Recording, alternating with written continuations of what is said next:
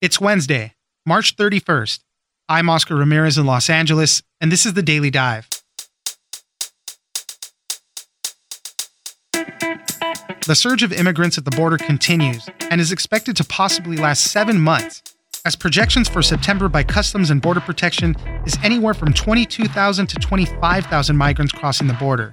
The administration is trying to get control over the situation, but the message is not reaching migrants and smugglers. Reuters spoke to over a dozen self-identified smugglers to see how and why unaccompanied minors are crossing the border. In many cases, these smuggling operations can cost thousands for migrants, as they are transported by a variety of ways, even by plane. Laura Gottesdiener, Reuters correspondent based in Mexico, joins us for more. Next, a recent study is shedding light on the neurological difficulties some are having months after a COVID infection. The issues were even present in many that did not have severe cases of coronavirus. The most common issues were brain fog, headaches, tingling, and muscle pain. As is with many COVID problems, scientists think it's related to the inflammation caused in the body when trying to fight off the virus. Pam Bellick, health and science reporter at the New York Times, joins us for these neurological COVID issues that linger. It's news without the noise. Let's dive in. The idea that I'm going to say, which I would never do, that if an unaccompanied child ends up at the border, we're just going to let him starve to death and stay on the other side. No previous administration did that either, except Trump. I'm not going to do it. Joining us now is Laura Gottesdiener, Reuters correspondent based in Mexico. Thanks for joining us, Laura. Thanks so much for having me. We've been seeing this crisis at the southern border with migrants coming from Central America and Mexico over to the United States. Really, the big concern right now is the unaccompanied minors that are coming over. We're seeing huge numbers coming along, and we're expected for these numbers to increase, really. April and May are usually warmer months, obviously. This generally tends to be the time that a lot of people come over. But, a lot of people are also pointing fingers at the Biden administration, saying the policy changes, saying you're not going to turn away unaccompanied children at the border is inviting them. And, the messaging that comes from the Biden administration's not always what these migrants are hearing and what the smugglers are hearing there. There at Reuters, you guys spoke to over a dozen of the self-identified smugglers in Mexico, Guatemala, El Salvador, to see how the children are coming over, why they're coming over. So, Laura, tell us a little bit about what you're finding. First, important, to put some of the migration that we're seeing in context. For a number of years now, we've been seeing an increasing number of families and children coming from Central America. This is something that we saw under, the Obama administration, under the Trump administration, and now under the Biden administration. As you mentioned as well, migration trends tend to be seasonal. So migration tends to pick up in January and February and then go through until you start to get the warmer summer months, and then it becomes more dangerous. So, it is definitely the case that there are more migrants, particularly families and unaccompanied children, traveling to the U.S. border than we've seen in previous months. At the same time, we saw a huge increase in the number of families and unaccompanied minors as well coming in 2019. So this is something that really spans a number of different U.S. administrations from both parties.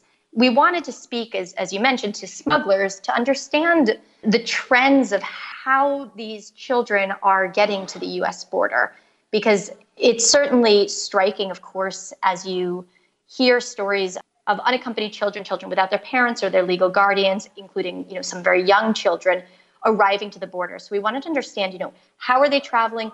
Who are they traveling with? How much does it cost for them to be traveling? And where are their parents? Because I think there's often this sense that the parents are all in Central America, when in fact, sometimes the parents are already in the United States. And this bringing of unaccompanied minors for them is a reunion for the family.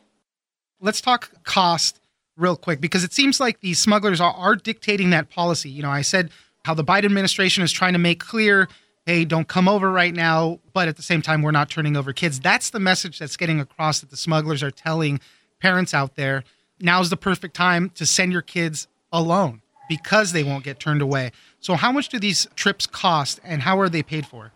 Yeah, those are really good questions. It's a very good point. The Biden administration said, as you mentioned, in early February, that it would go back to the longstanding U.S. policy of not expelling into Mexico or rapidly deporting unaccompanied minors, which is a shift, obviously, from the Trump administration, although it's in line with the longstanding U.S. immigration policies. But certainly, as you mentioned, that message was heard loud and clear in the smuggling community and broadcast all across the region by smugglers to migrants.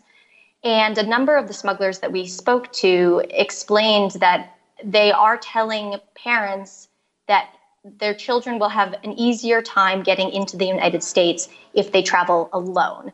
And that's something that migrants are hearing from smugglers, and migrants are also seeing on the ground. We spoke with a woman who traveled with her teenage son to the border, to the U.S.-Mexico border, crossed in a group of about 40 people. And then she watched as, in line with the administration's policies, the border agents separated the parents and families and single adults from the unaccompanied minors. And the unaccompanied minors got to stay, and the rest were expelled back into Mexico. And so when she saw that, she paid a smuggler to ferry her son across the river on his own.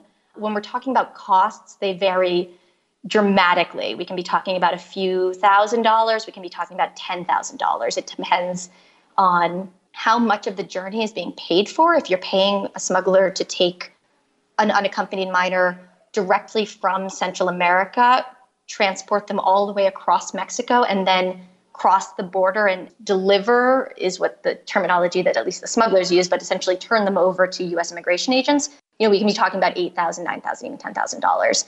If unaccompanied children are paying only to be ferried across the Rio Grande River, into Texas, then we're talking about maybe, $1,000, a few $1,000s. So it really depends. It depends on the age of the child, depends on the nationality of the child, and it depends also on the method of transportation. We spoke to people who are ferrying these children by bus, by boat, by car, and by plane. And obviously by plane, we're talking about very expensive journeys. And you mentioned in the article, too, with these smugglers that a lot of it sometimes is kind of like a family business. One of the smugglers you spoke to who deals with young children, sometimes he'll take them to his personal home. His wife and his daughter help take care of the kids until it's time to transfer them over to border protection. So it's really a whole business they have set up. I'm glad you brought in that story. I was really surprised in many ways to hear the story of this smuggler who goes by the nickname Vasquez. He said he specializes in unaccompanied minors, and unlike others I spoke to, other smugglers really said, we really actually try to steer clear because there are many risks associated with smuggling across international borders children without their parents or legal guardians. As one can imagine, these are very dangerous migration routes. There are a number of different physical risks, obviously psychological risks. Many of these migrants are being transported through the Mexican state of Tamaulipas, where there was a dramatic massacre of mostly Guatemalan migrants earlier this year. So these are dangerous trips for anybody to be taking, but particularly for children to be taking. But as you mentioned, Vasquez does specialize in unaccompanied children. He told a story of going down to the Mexican border with Guatemala to pick up a group of 5 to 9-year-olds, and he transported them across Mexico by bus. And then, as one might imagine, it is not easy to care for a number of children who weren't being accompanied by any family members in this case. So he brought them home to his family's house. His teenage daughter and his mother helped him take care of them. And then, when it was time, and that's something I'd like to get into as well, when it was time, he ferried them across the river into Texas. And when I say when it was time, because smugglers are not the same as cartels, but they have to coordinate with drug cartels who control swaths of territory in Mexico. They have to pay for every single person that they smuggle across the cartel's territory. And particularly in Tamaulipas, there's a number of different cartels that control different territories. Smugglers have to be extremely careful to pay off who needs to be paid off. And in this case, he explained that the cartel that controls the territory where he crosses children requires the smugglers to send the children around the same time in coordination with when the cartels are sending shipments of their cargo, which is drugs. So that's also a strategy that, at least in this case, he explained, the kids are in some ways being used as a decoy to distract U.S. agents from drug shipments across the border. The president has put Vice President Kamala Harris in charge of trying to deal with this. But, just as your reporting kind of shows, this is big business already. These are family businesses, so to speak. And the people that are smuggling their kids across, or trying to at least, are going back to these people who have maybe helped them in the past before. So this is a machine that is already working, and this is going to be hard to dismantle or disrupt. So this is kind of the difficulties in handling a lot of it. I think those are very, very good points. Certainly the international human smuggling industry in this region of the world is an incredibly well-developed, complicated, agile, obviously illegal industry that reaps in incredible amounts of profit and has incredible reach. Certainly if you're transporting any migrants, but including children, by commercial planes successfully, you have to imagine that there's infiltration with states, with the governments involved. So these are serious questions that any U.S. administration currently, obviously the Biden administration, has to tackle. There's serious questions about what the deterrence models that have been long used around migration, what impact they have in terms of perpetuating these types of illegal industries. And I think the Biden administration, he obviously has long experience in this region of the world, has really put a strong emphasis on addressing the root causes in Central America that is spurring a good deal of this migration. And so a lot remains to be seen about what the Biden administration and Vice President Kamala Harris will do in order to work to improve the living conditions in Central America. These are very tricky international and diplomatic questions. Right. But certainly, as we can see, and as we'll likely continue to see, if Central America continues to be a place that many migrants describe as unlivable, then we'll continue to see migration. Laura Gottesdiener, Reuters correspondent based in Mexico, thank you very much for joining us. Thank you so much for having me.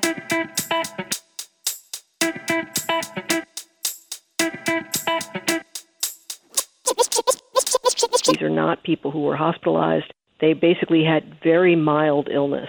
And yet what they find is months later, 85% of them were experiencing 4 or more symptoms, things like brain fog, headaches, tingling, muscle pain, dizziness, disturbed sense of smell and taste, all that kind of thing. Joining us now is Pam Belluck, health and science writer at the New York Times.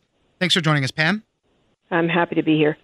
Wanted to talk about this new study that we have, talking about some of the neurological issues that people have gotten months after the coronavirus infections. We've been hearing a lot about people with long COVID. It's sometimes been called long haulers, just people that are feeling the effects of the virus far beyond after they've recovered from it even.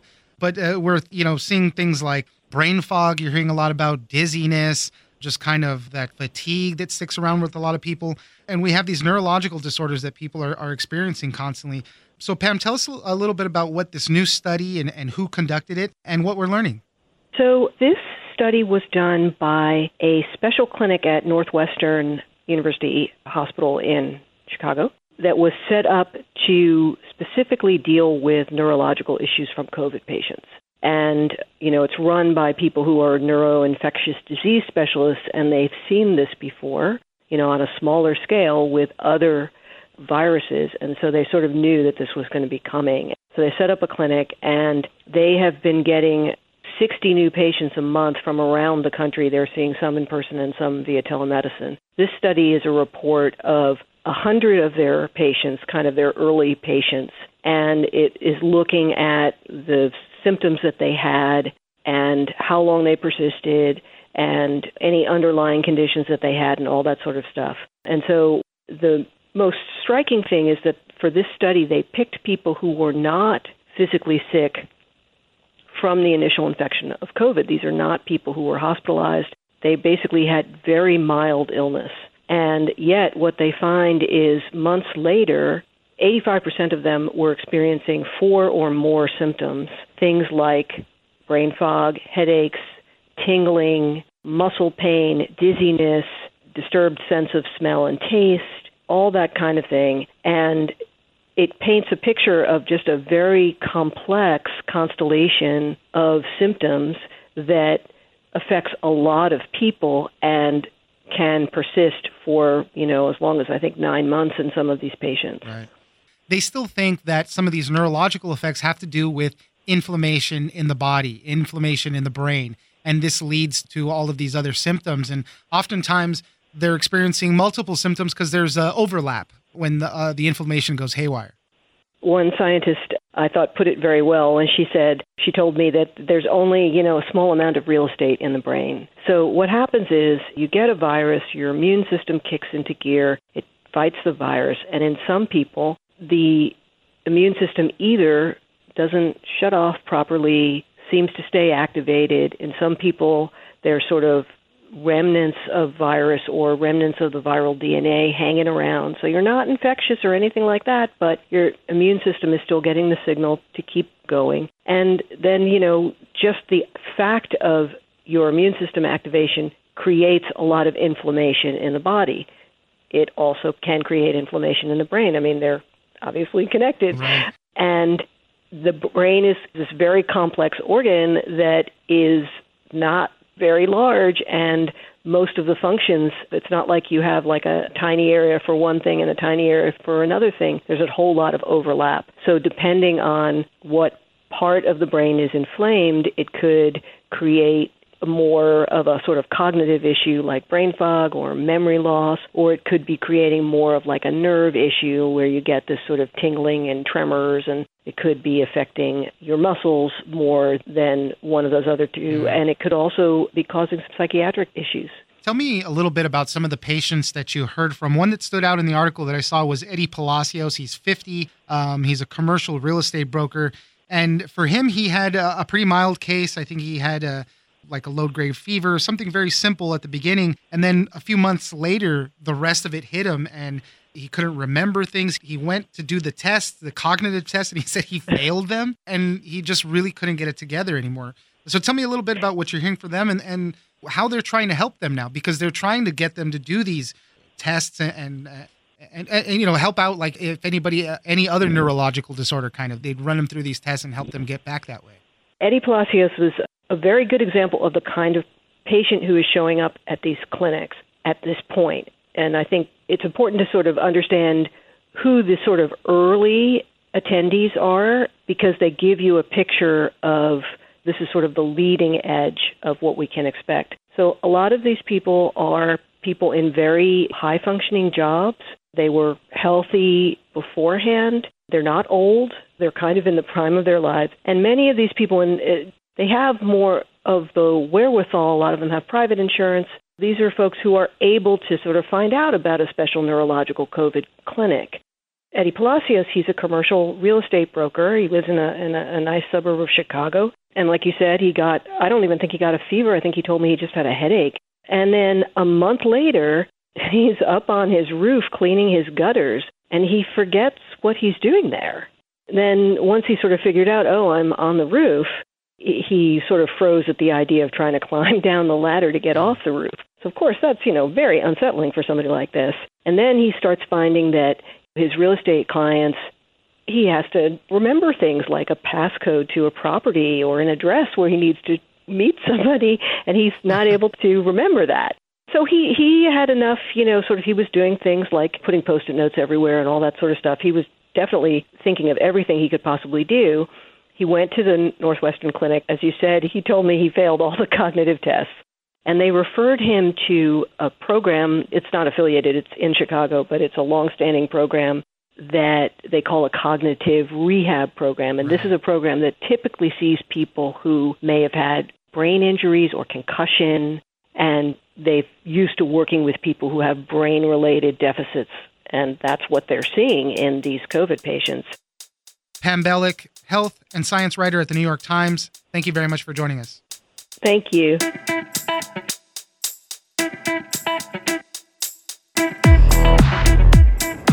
That's it for today. Join us on social media at Daily Dive Pod on both Twitter and Instagram. Leave us a comment, give us a rating, and tell us the stories that you're interested in. Follow us on iHeartRadio or subscribe wherever you get your podcast. This episode of The Daily Dive is produced by Victor Wright and engineered by Tony Sorrentino. I'm Oscar Ramirez, and this was your Daily Dive.